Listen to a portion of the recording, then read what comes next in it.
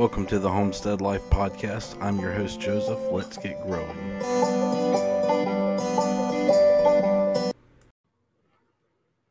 Hey, everybody. Welcome to another episode of the Homestead Life. I'm your host, Joseph, and I am here with James. He is known on Twitter as, what's your handle? Appalachian Homesteader. Appalachian Homesteader. Met him a little while back. I've enjoyed interacting with him on there. He is a bit younger than me, but has been in this longer than me. So, grew up in the homestead lifestyle, you told me? Yeah, I cut my teeth on it. That's what we would say here in Eastern Kentucky. I've been homesteading for probably since I was at least 10 years old, but I've always been around it. And when I say that I've been homesteading, I mean that I've actively, done projects. I wasn't just helping. I did a lot of that too. But my grandmother taught me how to can and grow a garden, and that's been one of my passions, one of my favorite things to do since I was a little boy. And now I carry that torch on, and have been really done a lot more things beside that. I can build things. I can raise livestock. I hunt. I do all the things that we think of when we think about what a homesteader is. So very good. Married, kids yet? Not yet. Yeah, so not yet. Hopefully not too long. I have a 17-year-old and a 12-year-old and a 6-year-old, and the 17-year-old is the only one that has any type of interest in homesteading whatsoever. That was how my sister and I were. I was the one that was interested in it and carried it on. Hannah couldn't care less. My daughter likes animals. She don't really care about the plants. And my other boy absolutely hates working outside on anything. So you've been doing it for roughly 14 years now, and so what's your day-to-day like? What's your routine on your homestead? Typically, and I mean, it changes with the seasons. I mean, the summer season is always super busy, but any typical day, is always first thing I've got to do is I've got to let the chickens out. Like they've got to get out. I free range my chickens, and I have a goose. I had a pair of geese. But he is the only one left, and didn't replace the female. They are mean, and they will bite your shins. And they're really, I'll be honest with you, they're more for just fun than anything else. But I've got to let the chickens out, make sure they've got water, make sure the rabbits have water, those type things. Then I have a day job as well. This is not the only thing that I do, but do that in the evenings. Of course, in the summertime, super busy. I mean, it's something all the time. Canning, gathering produce. I do a lot of other stuff outside as well. Take care of any projects that need to be done, things like that. I'm also a writer. If you have ever read Backwoods Home Magazine, I've wrote off and on for them for the last 10 years. Just the last couple of years getting back into that, and been working on some pieces for them. And they just published one of them about growing kale. That was in the most recent issue that was put out. But which magazine was that? Backwoods Home Magazine. It's based out of Oregon. But yeah, that was where I actually read a lot of it, and got a lot of my start on that. And then I think 2012 is when I started freelance writing there. Did a lot of that for a couple of years after that. Kind of got away from it for a couple of years, and then have recently picked it back up. And but I did a lot of that.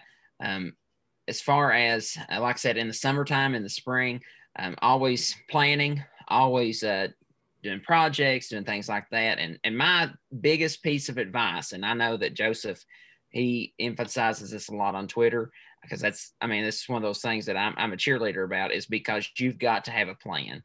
You can't just go into it without any idea of what you want to accomplish. And if you're listening to this and you're a new homesteader, you've got to be thinking about some attainable goals that you can set and how are you going to get to them in order to be successful? Right. You gotta, I do garden planting as a I call it garden planting, and I guess that's the wrong thing. It's more of a I've done two homesteads and a food forest so far. So I actually have not planned just a simple garden yet. But there's really no such thing as a simple garden, is there? So I got No, yeah, I've never. just my there we go. There's so much.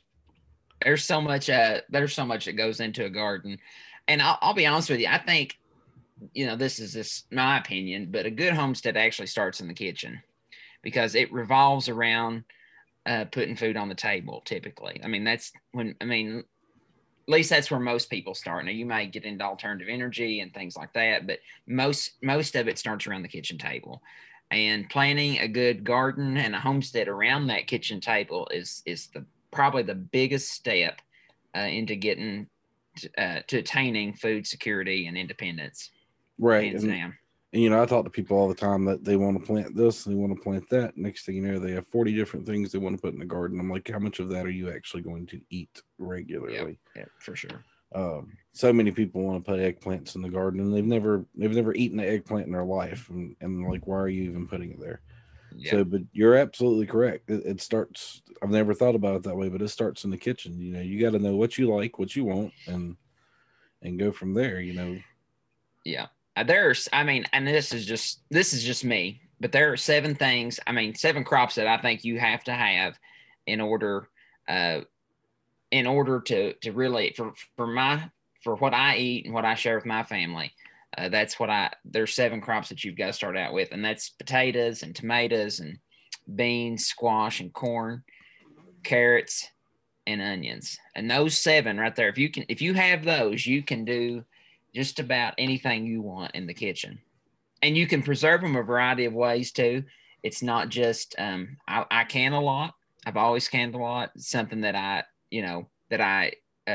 was taught to do, and it's kind of sentimental to me at this point. I enjoy it. It's functional, of course, but it's sentimental to me as well. But if you look at those 7, that's kind of how I structure my garden. That's the 7 things that I structure my garden around.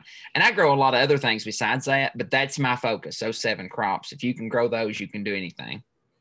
Yeah, we don't really do tomatoes. I do grow them. My wife's allergic to them. Oh, so I mean, like, she's going to the hospital if she touches one. Oh, wow. But I can say potatoes, green beans, onions, corn, and probably watermelons. Probably my other one. Cause you gotta have them. My kids will destroy them.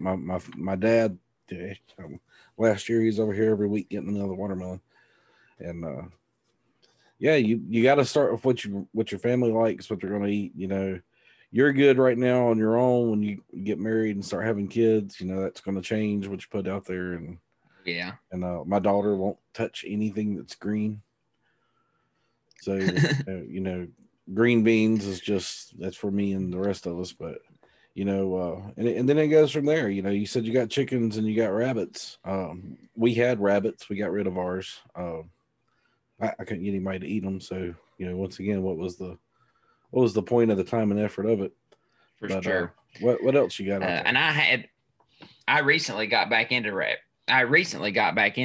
I picked them up back last year. I had gotten out of them. It was just something that had been probably a little more intensive than what I had wanted for a while, but picked them back up and have really enjoyed my second time with the rabbits a lot better. My dad, he has a farm, and I have cattle there that I raise on the land there. I raised 10 steers this past year. I sold 9 of them and kept 1 of them to raise and kill next fall. So I'll share that with my family, and we'll have our homegrown beef. So I've had homegrown beef before, but I've never raised a steer. So that's bad. I'm a little jealous. we have goats and sheep, so that's about the extent of our 4-legged livestock. And another thing too, this kind of goes back to gardening, but if you don't raise livestock, it's hard to grow a great garden. Because I tell you, the manure is the best currency that you could possibly have. You always need more manure. That is one thing. That is one thing I miss about the rabbits being gone. So, I mean, rabbit manure. Yeah, that was why I actually got back into them. Yeah, we used to. And they produce a lot of it. We used to bag it and sell it. You know, gardeners. A long time gardener knows the value of it. Yeah, I make manure tea out of it too. I have a big old, don't really know, container that I put it in and make manure tea out of it to water with. It stinks to high heaven, but it's the best. I mean, it'll grow great produce. Oh yeah, we used to make a tea out of a fish. Yeah, rotting. It was the worst. Yeah. Oh gosh. Like you couldn't even bear to be within 5 feet of it. But I'm going to tell you what, you throw it on a plant. Oh man, that plant will take off overnight. That's right. I mean, that even goes back to prehistoric times when Native Americans would bury a fish head in with the hill of beans and corn as part of how they would fertilize it. So yep, that works too. But I'm going to tell you, when you decompose it in a jar of water, it's rotten. Yeah. Yeah. No, I'm considering doing vermiculture this year. I'm creating a nice vermiculture setup. Tried that once. Just for the casings. Yeah. I tried that once. I think they were too actually, this is gonna sound weird, but they were too wet. Instead of being, some people get them too dry. I think mine were too wet. I think I messed that up, but I did try them one year. Wasn't successful at it and have not tried it again. But if you've got rabbits, you pretty much got a worm farm underneath them anyway, because that brings the earthworms out. Yes, it does. But so let's see. You got you right. You got your crops there. So I had the question in my head and it just flew straight out the window. So I guess one thing I wanted to ask you is in your area of the country, are you seeing in grocery stores what I'm seeing here and what other people are seeing around the country with food scarcity on the shelves? Well, we've seen it in spurts. And I'll be honest with you, I think this whatever you want to call this last year that we went through, that'll work. That'll work. Has really kind of, it's woke me up a lot. I mean, and I've done this my entire life, and I've done the preparedness thing my entire life, but this has really kind of set it, as a high priority, not just as a hobby.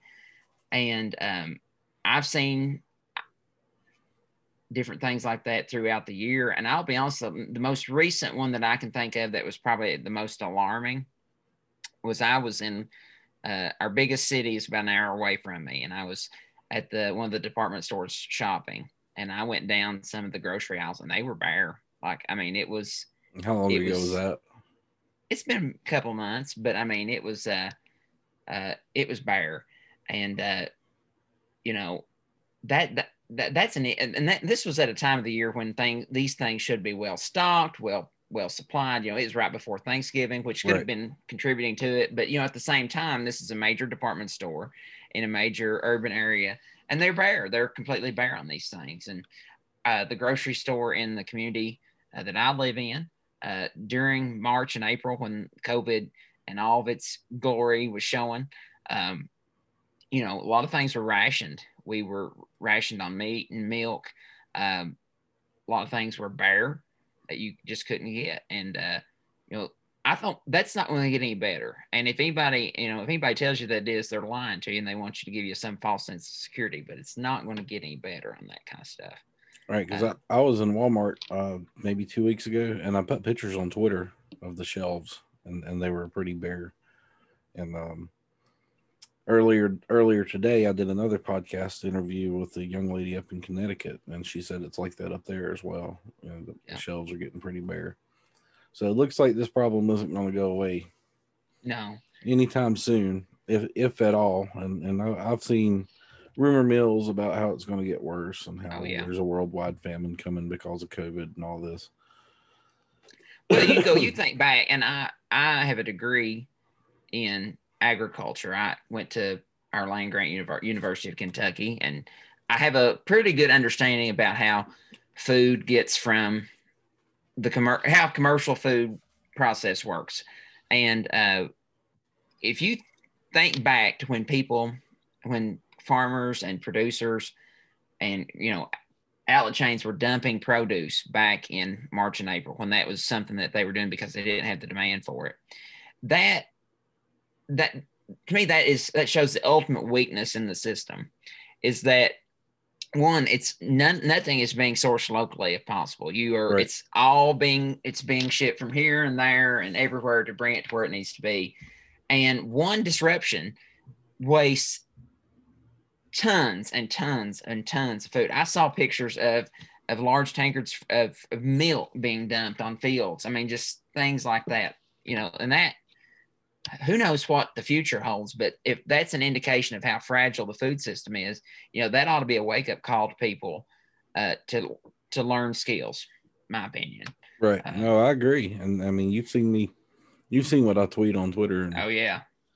And I've been pushing for it. One thing I think we need to get back to is the old Victory Gardens of World War II. Absolutely. I think every family needs to at least subsidize some of their food in their backyard. Well, and to me, this is I've read a lot about preparedness, wrote some about it, that type thing. But to me, there's a big misconception with a lot of people, and they think times are going to get bad. I'm going to go buy this big basket full of seeds, and I'm going to go out here in my yard, and I'm going to plant them, and I'm going to grow this beautiful garden just like that. Right. And that's just not how it works. Like gardening, cooking, preserving food, building, all of that, you build on it and you learn skills. And, today I made my kind of went through my garden plan for this year. I tried to work on that this morning. And, I was making sure to write down some of the things that I knew I'd messed up on last year so that I didn't repeat it this year. Right. And it's a progressive thing. It doesn't just happen. Garden journals are a great idea, everybody. Yeah, for sure. I keep a lot of notes about everything. and you have to, and that's part of that's just part of it. We all fail at something every year. Yeah. And you take that failure and if you don't jot it down, then you forget the specifics and then you fail again. I've been yelling about planning since October, November of last year. I mean, you've been tweeting about that a long time. I mean, people don't. You're right. They think they're just going to go put some seed in the ground and just grow something. So I wrote a book last year, beginning the journey to food independence. Right? Yeah. It's a basic. I've never touched a seed. I've never played in dirt book. I've had several people tell me that have read the book who have gardened before that it's full of stuff they didn't know. That to me or you, like if you bought that book and you read that book, you'd be wasting your time and money. You know what I mean? Like it's basic stuff to us. And I've been coaching people. I've been doing garden planning, and I had one person at a consultation call and they literally thought they were going to put some plants in the ground and walk away from it. And when I got done with them, they're like, "Oh, I can't grow a garden." I was like, "Why?" And they're like, "I don't have that much time." It's like raising a child every year. Like it's a commitment. Like you got to be committed to it.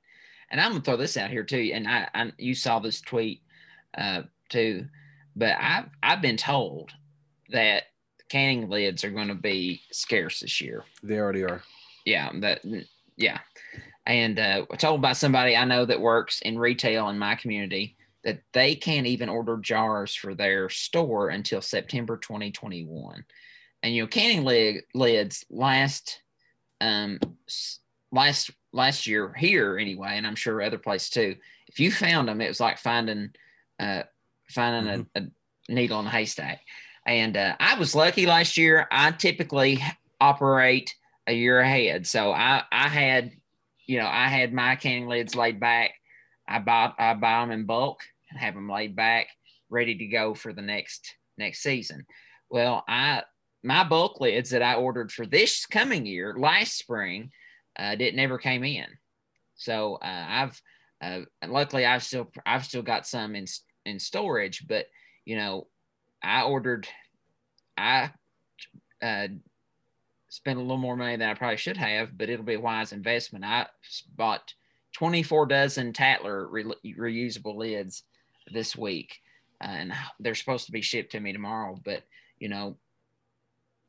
I'm not sure what to expect in the future in that regard. Well, I flip products for I'm in the products for profit group. One thing last summer that hit was jars, canning jars. Yeah. Guys in the group were finding the jars, paying normal price for it, turning around selling them 3-4 times what they were worth. And the guys were making some serious money off of it. So I went a little different route. Once I found out they were getting scarce and people were starting to flip them, I went out there and bought every jar I could find. And they are still sitting in my pantry closet in there right now. So I bought, so kind of like you, I went a year ahead of time. I'm like, man, if they're hard to find now, they're going to be hard to find next year, and I need them. Yeah. Yep. I encourage that. And I've inherited quite a few over the years. So I don't really worry about jars anymore. I'm at the stage where it's just lids, but right. It's anytime that even to this day, if I find them a big box at a yard sale, you can best bet that I'm bringing them home. Like they're coming back with me. If I can find them cheap, you can wash anything off. You can Clorox will purge whatever was in there. So, if nothing else, run them through the pressure canner.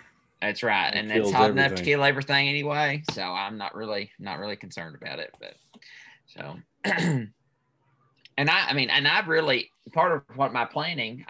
Let me pull this up here. I've got it on my desk, but I just went through and made a list of everything that I grow. And I really started to think, prioritizing what am I going to do if I can't get any more lids? Like say that I have to make a lot of adjustments, and what's going to be my priority items. And that's where I'm kind of thinking at now. And I've got some friends that I met on a self-sufficiency forum. We keep up on Facebook now, but we were talking about the same thing the other day about prioritizing what we can. I come from the school of thought that you can't everything that's not nailed down, but really, if things like that are going to be scarce, probably need to focus. Cellaring. Yeah, root cellaring. I do manage. I've got freezers and things like that, but I'm not a big fan of freezing stuff, just because electricity goes out. Oh yeah. You're in trouble. But so I've actually fixed my list to where I've got that in my mind about what needs to be prioritized anyway. Yeah. Have you ever seen the it's like the barrels that you bury in the ground? I have not. No. So what you do is you take, crops like onions, garlic, potatoes, they'll keep in cool, dark. They'll keep all winter long. So what people are doing is buying 55-gallon plastic drums with the clasp tops, the removable tops with the steel ring on it. Oh, okay. Burying it in the ground, leaving maybe the top 4 inches above the ground level. Mm-hmm. You put straw in the bottom, put a layer of potatoes, put a layer of straw, layer of potatoes, layer of straw. Well, inside the earth, it stays dark, it stays cool, and they keep all winter long. So it's like miniature root cellars. That's a great idea. My grandfather, he had a pit dug in the barn, and they basically did that, but it wasn't in a container. It was just a big hole, and they called holing it up. And there's been a lot put up about that too. But today, with the weather that we get, I definitely have to have a container, because we get probably 45 inches of rain every year, and we we get more here than the Pacific Northwest does, and that's a Yeah. rainforest up there. Yeah. And we're not far behind that. We're wet all the time. In ground storage is good here if you can get the container, and it's got to be watertight. And yeah, just freezing's not an option here because I deal with hurricanes. Yeah. Last year we got hit by Hurricane Zeta, wiped out just about my whole farm. Yeah. So that's always, that's something else that people don't think about when they plan their garden. They don't think about the weather. They don't think about what could happen. Snow is not a deal here. Hurricanes are not a deal at your house. So, there's people have to take into consideration what's in their area. Like I know tornado season's about to kick up, and I'm at the very southeastern tip of Tornado Alley. Yeah. Well, and here, tornadoes aren't even really that big of a deal for us. I mean, we've had one major one. Well, not even what you would call major one in the last 15 years. Yeah, so, they're hard to form up there in the mountains. Yeah, but we get a lot of rain. Like yesterday, it like I live on a hillside, and water is standing on the hillside, and the ground is very saturated if water stands on a hillside. Right. And then we've always got the threat of, ice and snow in the winter. Not as much. It has lessened. Not had a lot of it in the last couple of years, but it's kind of standing in the shadows with you. But, right.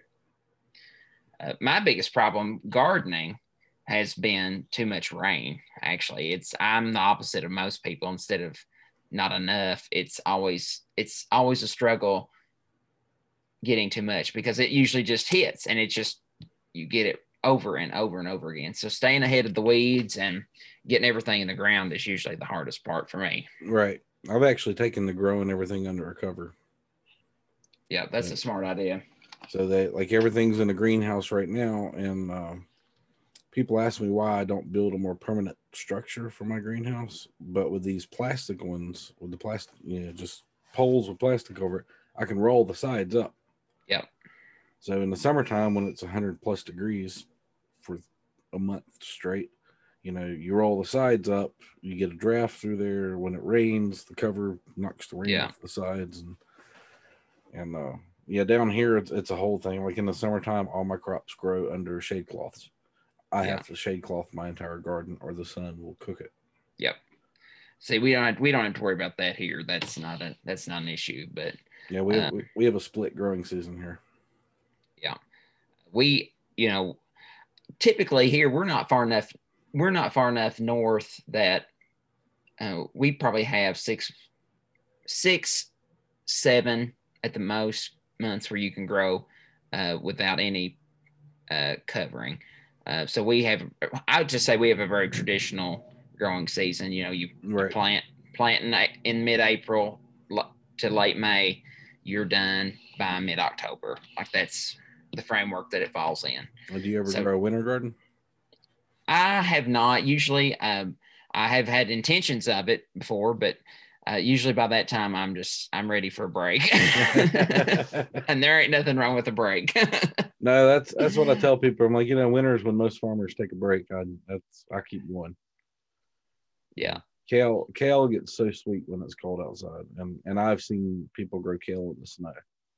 Yeah, kale is very hardy, and all those brassicas are cabbage and broccoli, but kale is exceptionally, for some reason, it is more hardy than the rest of them. It produces more sugar, so you actually get a much sweeter leaf. Come January. Yeah, and then I've never grown parsnips, but I've always been told that parsnips were about basically the same way. That they were actually a lot better if they had been frosted and froze a couple of times, and then you've harvested them. I've never grown I don't eat parsnips. I don't either, but that's what my granny told me, so it must be true. Yep. So. Yeah, my last interview, I was telling somebody about my great grandmas who taught me how to garden. So it's good to see that get passed down from one generation to the next. It is, and it's a family treasure, really. I mean, it's just a tradition that you carry on and that you keep and that you it's something that and that's something even with food and like with recipes and things like that. They unite generations really because it's something that we can all share and take part in together for sure. It's like we cooked Moroccan chicken the other night, and one of the ingredients is carrots. And I have Ian Burnham down from Canada staying with me for a little while, right? Mm-hmm. So he's in the kitchen, and we're cooking, and it's like we need carrots. So my son goes out to the greenhouse and pulls a couple carrots out of the container and comes back in the house. And Ian thought that was just the coolest thing. Yeah. I was like, "What?" He goes, "You just walk out the backyard and get what you need." I was like, "Yeah, that's the point of doing what I do. When I need Exactly. something, you just walk out back and get it. There's no trip to the grocery store. No. That dollar pack of seeds that's growing me 100 carrots is way better price than what you're going to pay in a grocery store. So For sure. And there's always this security of it too. And that's something that I have always enjoyed a lot about it. Is that there is no better feeling in my as far as this goes than having a full pantry and being able to take care of yourself. I mean, there's a satisfaction in that for sure. Um, Seen a lot. I mean, I wrote a lot about that too. That's actually probably on things that I've wrote about. That's probably my second major topic is pantry and long term food storage and things like that. But it on a practical day to day basis, not only does it saves you time because it's right there at your fingertips. It saves you money. You're not running to the store every time that you need something. It's there, and right. it provides that security as well. And food preservation is important. You're going to see me start harping on that on Twitter here soon. I got a book coming out. It's a canning cookbook, and the first step is planting the garden. The second step is actually growing it decently. But then you got to keep the food. You got yeah. What's the point of growing it if you only get to eat it for a couple weeks in the year? Absolutely, and that goes back to what I was saying about those my 7 crops that I listed off there. Most of those, half of them can be stored fresh. The remaining 3 can be or canned. But for the most part, you're not gonna. You don't ever eat a meal that doesn't have a potato, right? And for me, I eat a lot of tomatoes, even out of season. Probably more so out of season, just because canned products that you make at home from them. So right. Oh yeah, because we do. When I do grow tomatoes, I always make homemade tomato. Help me out here. Spaghetti sauce. Spaghetti sauce. Yeah, that's a staple. Got to make that. Homemade spaghetti sauce, homemade salsa. My daughter will tear up some salsa, so I got to make that every year. Oh yeah. We make a lot of jams and jellies. Yeah. Apple butter. I've not made a lot of jams and jellies last couple of years because I got a lot already, but I made really good apple butter last fall. Man, it was probably the best I'd ever made. But I did it a little differently. I took a roasting pan and first of all, run my apples through my food grinder, which is it's a food meal, and made them into applesauce. And then I combine that with my sugar and cinnamon, nutmeg, and allspice, and cook that on low heat in the oven, uncovered, and just let it get really nice and thick.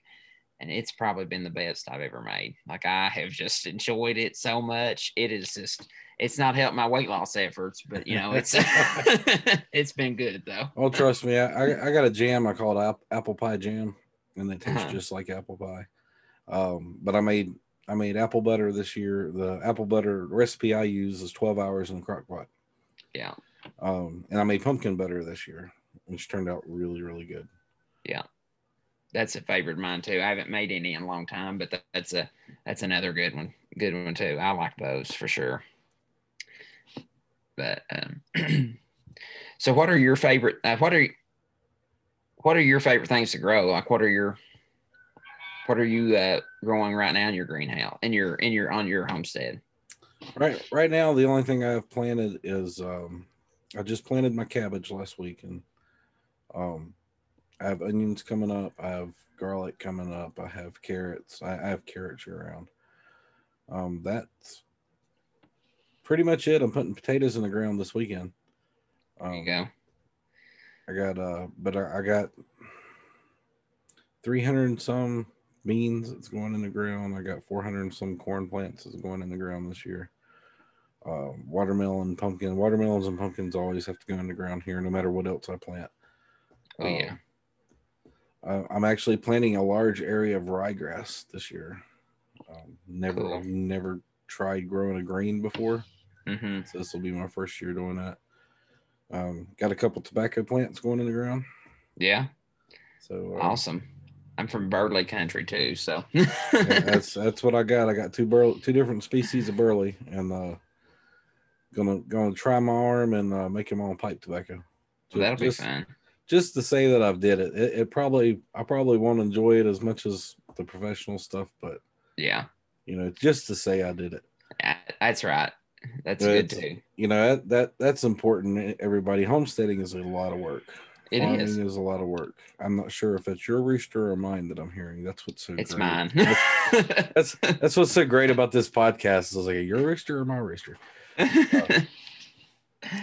No, you got to have some fun. You got to have little side projects that you want to do. Like mine's growing my own pipe tobacco. I tried last year, failed. I know Yeah. what I did wrong. Changing it up this year and doing something different.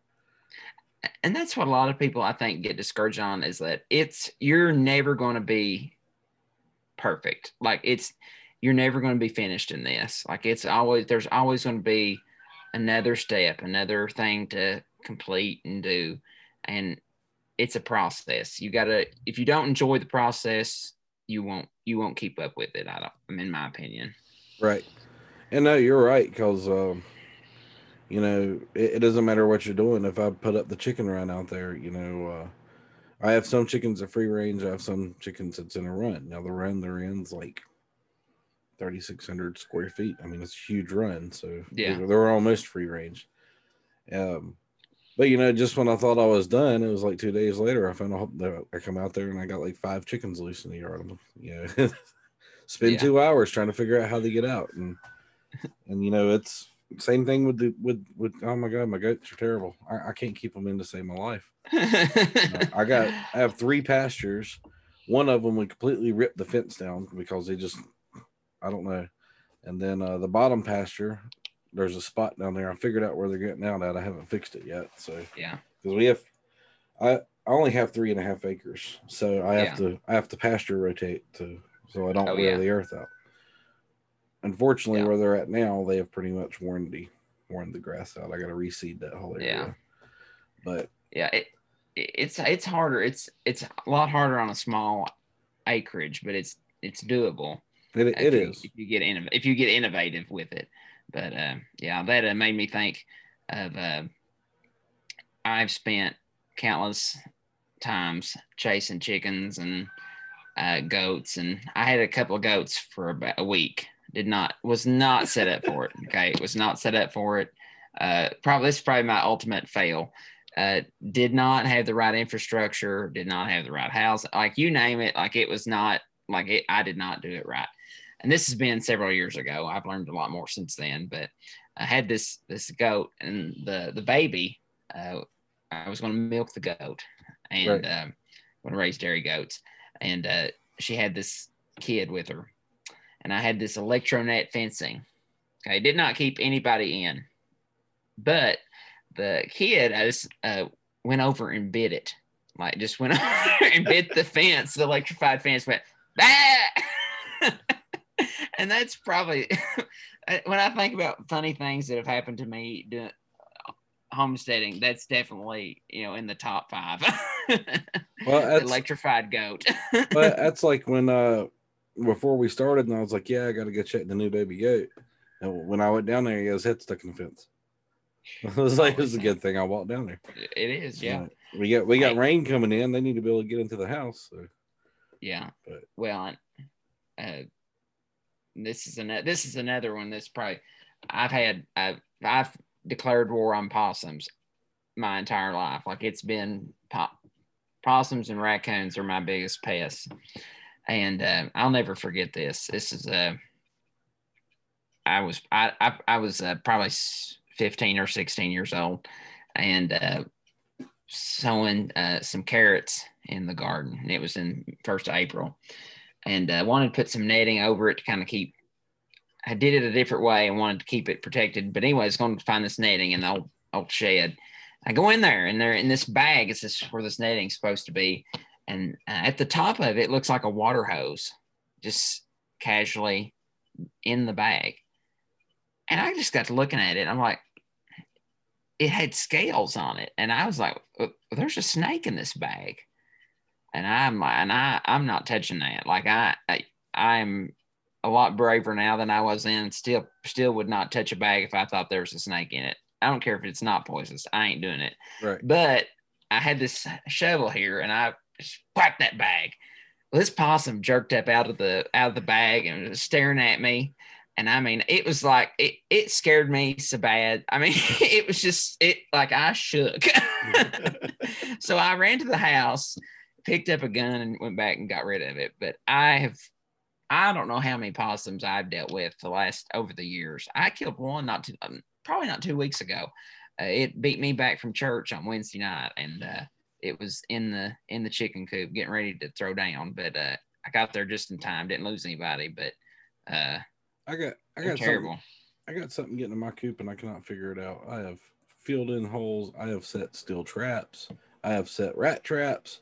I don't know what is getting in there, and it's driving me crazy because I mean, I guess I got enough to share. I average 16 to 20 eggs a day out of my chicken coop. Yeah.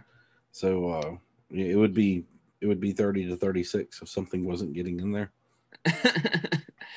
Well, but at the same time, I'm like, I sell these eggs, so every busted egg is lost money, right? Yeah. Well, and I some people, talk about sharing with I was always told when you plant corn, plant one for the coon, one for the squirrel, one for the crow, and one for you too. 4 seeds in a hill. And I'm not about that. I'm about let's get rid of them. Yeah. I don't take a very tender view toward it, but. You've got a trail camera. Have you set that up in there if you do, or? I do, but it's 2 hours away in the woods. Well, I mean, it won't be in the woods very much longer. Deer season ends in 5 days, so. Yeah, I'd get me a camera in there and I'd figure out what it was. But my coop has a wooden floor, so it's pretty easy to, I don't have any problem with keeping pests out, but except when I leave the door open and then they just walk in the normal way. That's right. About the only time that I have any problems with that. Raccoons in the corn patch though are typically my biggest problem in the garden, but that changes from year to year. Some years they're not bad, some years they are. Right. I've never, I've been in the house I'm in now almost 8 years, and I've never seen a raccoon. I've seen them dead on the side of the road a few miles up the road, but right here where I'm at now, this year is turning out differently because usually I see possums. I got possums everywhere. I ain't seen a possum win this year. But I walked out the other 4 days ago. Ian was here.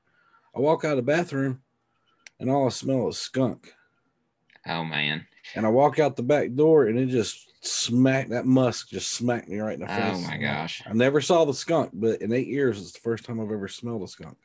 I was like, so I got new crap coming up now. Have you ever shot a skunk? Yes. I don't recommend it to anybody, but sometimes you got to do what you got to do. When I lived in North Carolina, they used to get in my house. So... or up under my house. So my house always smelled like skunk musk. So we got to where we were live trapping them, and we'd hook a carabiner and a rope to the live trap, set the live trap up under the house. So when we caught one, we just take that rope and pull the whole cage out from under the house, just to keep our distance from it, right? Yeah. And then we would shoot it. I don't know if it's legal to shoot something in a live trap or not, but You know, tell everything you know. I shot one in one of my chicken coops, and it was probably the worst thing I could have done. I should just let it leave. I mean, and I killed it too. Like it was, one and done. But man, its ghost, you might say, lingered for a long time. I smelled it.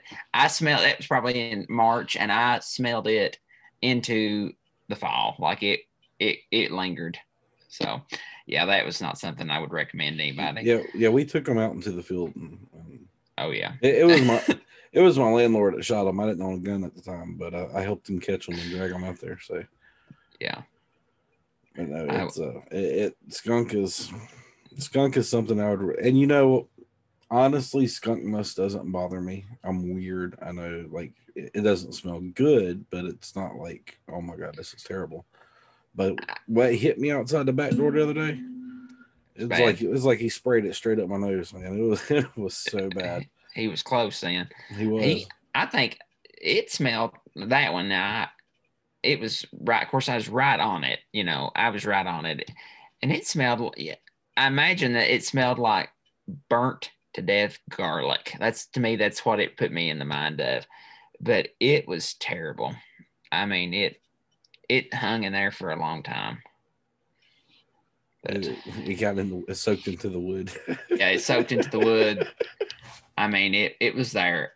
I mean, it stayed lingered outside for many days after that too. Not just in there, but just in the vicinity for a long time after that. Like, I didn't think it'd ever leave. That's like those wicking things that you buy for candles. It soaks the wax up and just releases the smell out. Yeah, your walls became those wicks. It's just slowly letting the smell out. Yeah, that was it for sure. I don't have a raccoon. For the possums I have around here, I've never caught one in the garden. I've never had an issue with anything getting in my garden, and I think they're more interested in the cat food and the dog food than they are in my garden. And that's how it needs to be. The raccoons like the sweet corn though. They flat go to town, and I used to have a dog that kept it away. The dog died, and now I'm just kind of I'm trapping them now. I've trapped some last year. They're too smart for my live traps, so I have to use the kill traps. But yeah, it's just the price you pay, I guess. But that's something else. A lot of people need to understand that this is, to do this right, it's got to be in cooperation with, and not, it's with nature as well. Like, you've got to deal with it as it comes, and it's learning how to manage that to the best of your ability is a struggle for sure for a lot of people. The weather, the pests, so on and so forth. You have to learn how to manage that. But at the same time, there's no other lifestyle, in my opinion, where you can be as in tune to nature as you are with this. Like, you understand the seasons, and you understand, you have an understanding of how life works. Like, it's right. Everything is a cycle, and you see it complete every year. We're getting ready. I'm getting ready to fix my greenhouse up. Not used a greenhouse here before, but done it before. But and you're starting seeds and doing all the things that spring brings, and you're gonna plant it, and then you're gonna harvest it, and then you're gonna repeat. And it's a lot of people would do well to learn that cycle of life, I think. Now, I get kind of philosophical from time to time about these things, but that's just kind of how I look at it too. No, I agree. You get this, I put it on Twitter, you have to work in harmony with nature. And part of that in harmony is your closeness and your own attunement with nature. I know I can be outside and I just know when there's a storm coming up. Mm-hmm. Or I can tell you what temperature is going to be in a couple days just by how the animals are acting.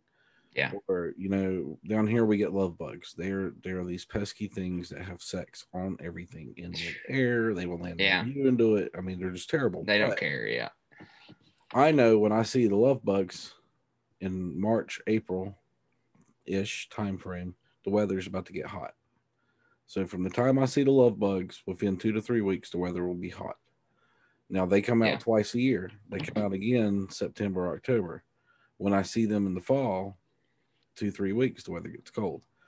So it's people, when you live this lifestyle, you learn that you read nature, you see nature, you read nature, you're in tune with nature. You know what's happening. I know by what pest I picked off of my plants that day. What the weather's about to do. Yeah. So it's like the best kept secret that's available to everybody.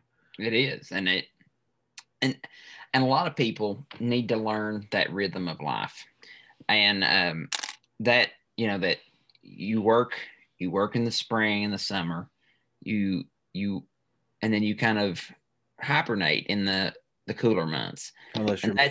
Unless you're Joseph, but that's my strategy to it. I think wintertime, I'm here, I'm reading, I'm writing, I'm doing those type things. I'm doing things outside, of course, too. I mean, it doesn't quit, but it's not it doesn't take up most of my time. Yeah. Sure. And I grow year round, but it gets dark by 4:50 in the afternoon. Yeah. So you're absolutely right. I got more time to read, or I got more time to write, or I got more time to listen to podcasts or play around on Twitter. Whatever it is I want to do, I have more time for that. And for sure. Because I'm outside at 10 o'clock at night in the middle of summer. Oh yeah. I mean, I am too. Yeah. I mean, I'm out till it gets dark. Here that's 9 o'clock, but that's 10 o'clock your time, as I learned this afternoon. Well, I've learned with that link I sent you, like it's on there, like the time difference, but you got to look for it. Like they don't make it very obvious. Yeah, I wasn't looking for it. I was just assuming that you were in Eastern time, which was wrong. But not anymore. Oh well. But no, I won't make that mistake again. That's the second time today and the third time this week that's happened. So no. Yeah. It is good. I have another interview to do Friday, and see this one will air next week. Okay. Which will be the February 2nd, and and then the one I do Friday will air February 9th because I'm putting these out every Tuesday. But I got one to do Friday. I've already put it in my head. I got a plan to do this an hour earlier than I thought I was doing it. So yeah, because they're Eastern time zone too. All of y'all have been Eastern time zone. So. But yeah, but yeah, man. I'm trying. What do you think we can do to make people wake up to this and realize that they need to do this? Well, I think the first thing, and this has nothing to do with growing food, but the first thing is people have to realize they can live with less. Absolutely. And I'm a blessed man. I have resources. I have a good job. I can do the things that I want to do, but it does not make me. Like it is not what I value most of all. Right. And I think that's an underlying kind of principle with it, is that you have to realize you have to be content with less, and not in a derogatory way either, as most people would paint it, but you don't need half the things that you think you do. And I think also, and this has been a big wake up call for me, is the health aspect of it too. You're eating better, you're moving more, and there are so many benefits to that too. Yeah, I upset some people actually, but I said on Twitter a while back that I could live comfortably on $20,000 a year, comfortably. Yeah. To most people that is poverty. Yeah. And, it's only what you make it. It is, exactly. And the things that matter most in life, you don't buy them anyway. So, right. And that's I think that's a big disconnect with modern culture, is that things that are really worth something are free anyway. Right. And but that's to me, that minimalist attitude is probably the first thing. But I live in an area, and you probably, if you live in Western North Carolina, it's probably a lot the same way. but there are a lot of people that live this way here. I mean, Mm-hmm. maybe not to the extent that I do, but a lot of people can. A lot of people grow a garden. Even thin, probably more than you think. Yeah. I mean, it's it's not that rare. You make your own salsa. Well, we do too. It's just to the extreme, you might say, is different. Now, I don't think there are a lot of people that maybe do a lot of extra things that I do, but there is that genuine and general sense that this is how we do things. But that's probably just for certain areas, though. I know that that's not everywhere. But yeah, I mean, if you look at things like over the last 5-10 years, the small house, the tiny house movement has really taken off, and with people who move into that lifestyle comes more gardening and more self-sufficiency, and that minimum. I think minimalism brings self-sufficiency with it. It does. So I'm not a minimalist in the fact that like my house is almost empty of anything. Yeah. I'm minimalist in the idea that I require the minimum. There you go. That's me too, man. That's me too. So I got books everywhere. I love my books. I have TV, I have furniture. You're not sitting on the floor when you come to my house. So I'm not that kind of minimalist. Yeah. But yeah, if you can't live comfortably on 20,000, I mean, if you want to make more, sure. But what I try to tell people is that should be your goal. $20,000 a year, you can live comfortably if that's what it came to. And if you can't pay for it, don't buy it. Exactly. And I mean, I have some debt, but nothing that I can't pay off quickly. Right. And I've done it for other purposes, but that's just kind of that comes with it too, and that frugal aspect to it, the simplicity of it, I think that all goes hand in hand too.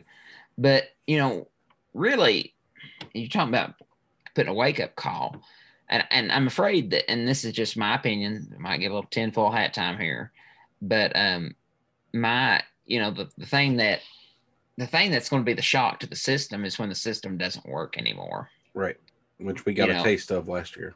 Yeah, and that should be a shock to anybody that you cannot count on the system, and that's not even tinfoil hat stuff either. That's just if you understood how fragile everything actually is and how co-reliant and codependent everything is, then you see that one cog in the machine that comes out of place, the whole thing falls apart and burns to the ground. And I think that that will ultimately be the shock to the system, but it won't happen the way that we would like it to happen. And even when that happens, you're going to have those that are so trusting of the system that they will starve to death waiting on everything to go back to normal. Yeah, and because a lot of people aren't people of action. They don't have a plan. They just do what they're told. And I want to be right there in the middle, and you may shake your head at that, but I want to blend in, but I don't want to be I don't want to be the person that's listening and being fed the same and believing it. I want to keep my peace and do my part, but I want to be you got to have a plan. That's all there is to it. I think that's most everybody that lives this lifestyle. We're the type of people where we just want to be left to our own devices. We're not bugging you. Don't bug us. Yeah. It's like big thing. Some of the circles on Twitter that I'm on, everybody's talking about the upcoming Civil War and fighting for the nation and the Constitution. And I'm like, what? This might make you mad, but that's not my fight. I don't want to go fight nobody. I want to sit on my farm and take care of my kids and my wife. Yeah. And and everybody talks big talk. And the people that are saying that there's going to be a civil war are the same people that are going to go out here and plant a garden in their front yard.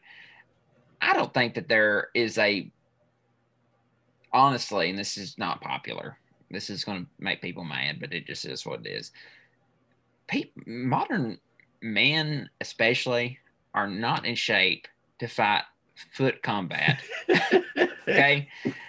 We don't have the resources that the federal government, like, why would you even, why do you, I mean, yes, it's a novel idea. Yes, it's been done in the past to no avail, but you got to figure out a different way to approach it, in my opinion. I might get some bad reviews on that, but that's okay. No, I agree. I don't think there's any way to beat the federal military in an all-out war. You can do a war of attrition and really just choke them. Be like a bee in the nest and trying to just bug everybody. But for the most part, it's like I told my sons, it's like, if you keep your head down and keep your mouth shut and mind your business, it's like, I don't care who's in charge, they're not going to bother you. Yeah. I was a soldier. I've worked for Uncle Sam. Uncle Sam don't care about the average person. No. Despite what people like to think, but no. That's you just need to take care of yourself. Right. And go on. Yeah, and I think that's and again that falls under getting into that self-sufficiency lifestyle. It's not very self-sufficient to grab a rifle and go shoot at people. No, not at all. Wasting it. I have a hunting rifle and I hunt with it, and that's its only use, and that will always be its only use. I do have a handgun for self-defense. So I'm on the church security team, so yeah, I got self-defense. I'm not saying you can't defend yourself, but I'm not out looking for a fight. Exactly. Yeah, I feel the same way. But that's just, I mean, those are the type of things that people talk. People have a lot of talk, right? And that goes right in along with that. People talk a lot, and like everything else, believe about a quarter of what you hear, half of what you see, and that's about it. Right. So, yeah. All right. Well, James, we are at the hour mark, so we're going to wrap it up. Do you have any final thoughts or advice or any questions for me that you want to end this with? Trying to think.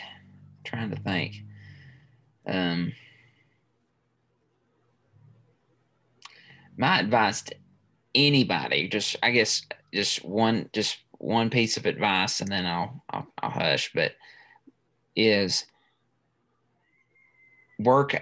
always work ahead of the schedule.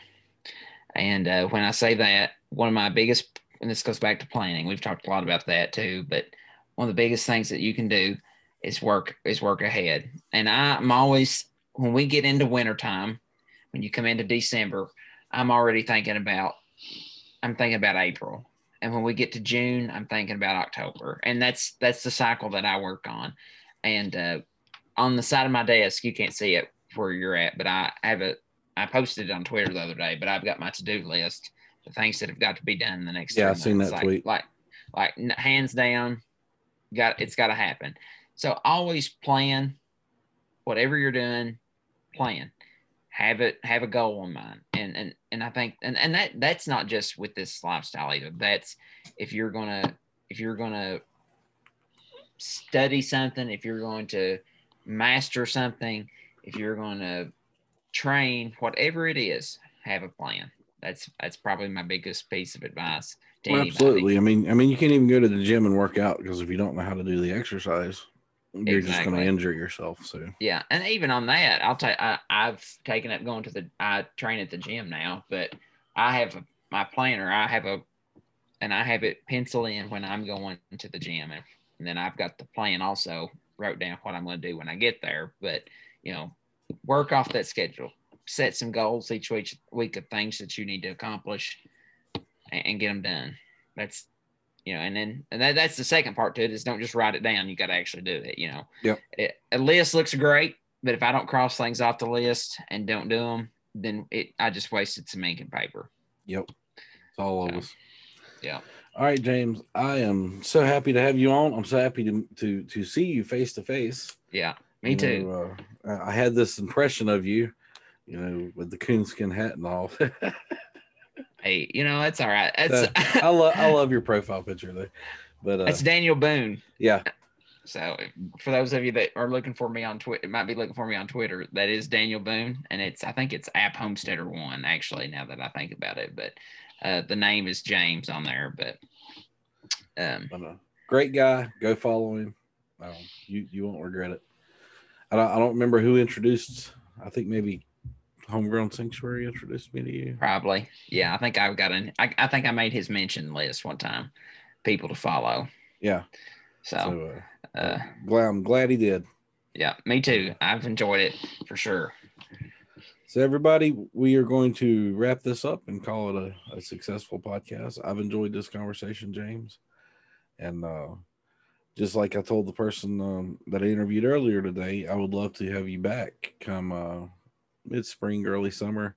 Sure. And just kind of get where you're at on your homestead, and I'll talk about where I'm at on mine. And she was in the same place planning, you're planning, I'm planning, and that it's kind of where we should all be right now. Yeah. And getting ready for the spring. Yeah, springtime's busy. And Joseph, I've enjoyed this very much and appreciate the invitation. Yes, sir. We'll talk to you soon. All right.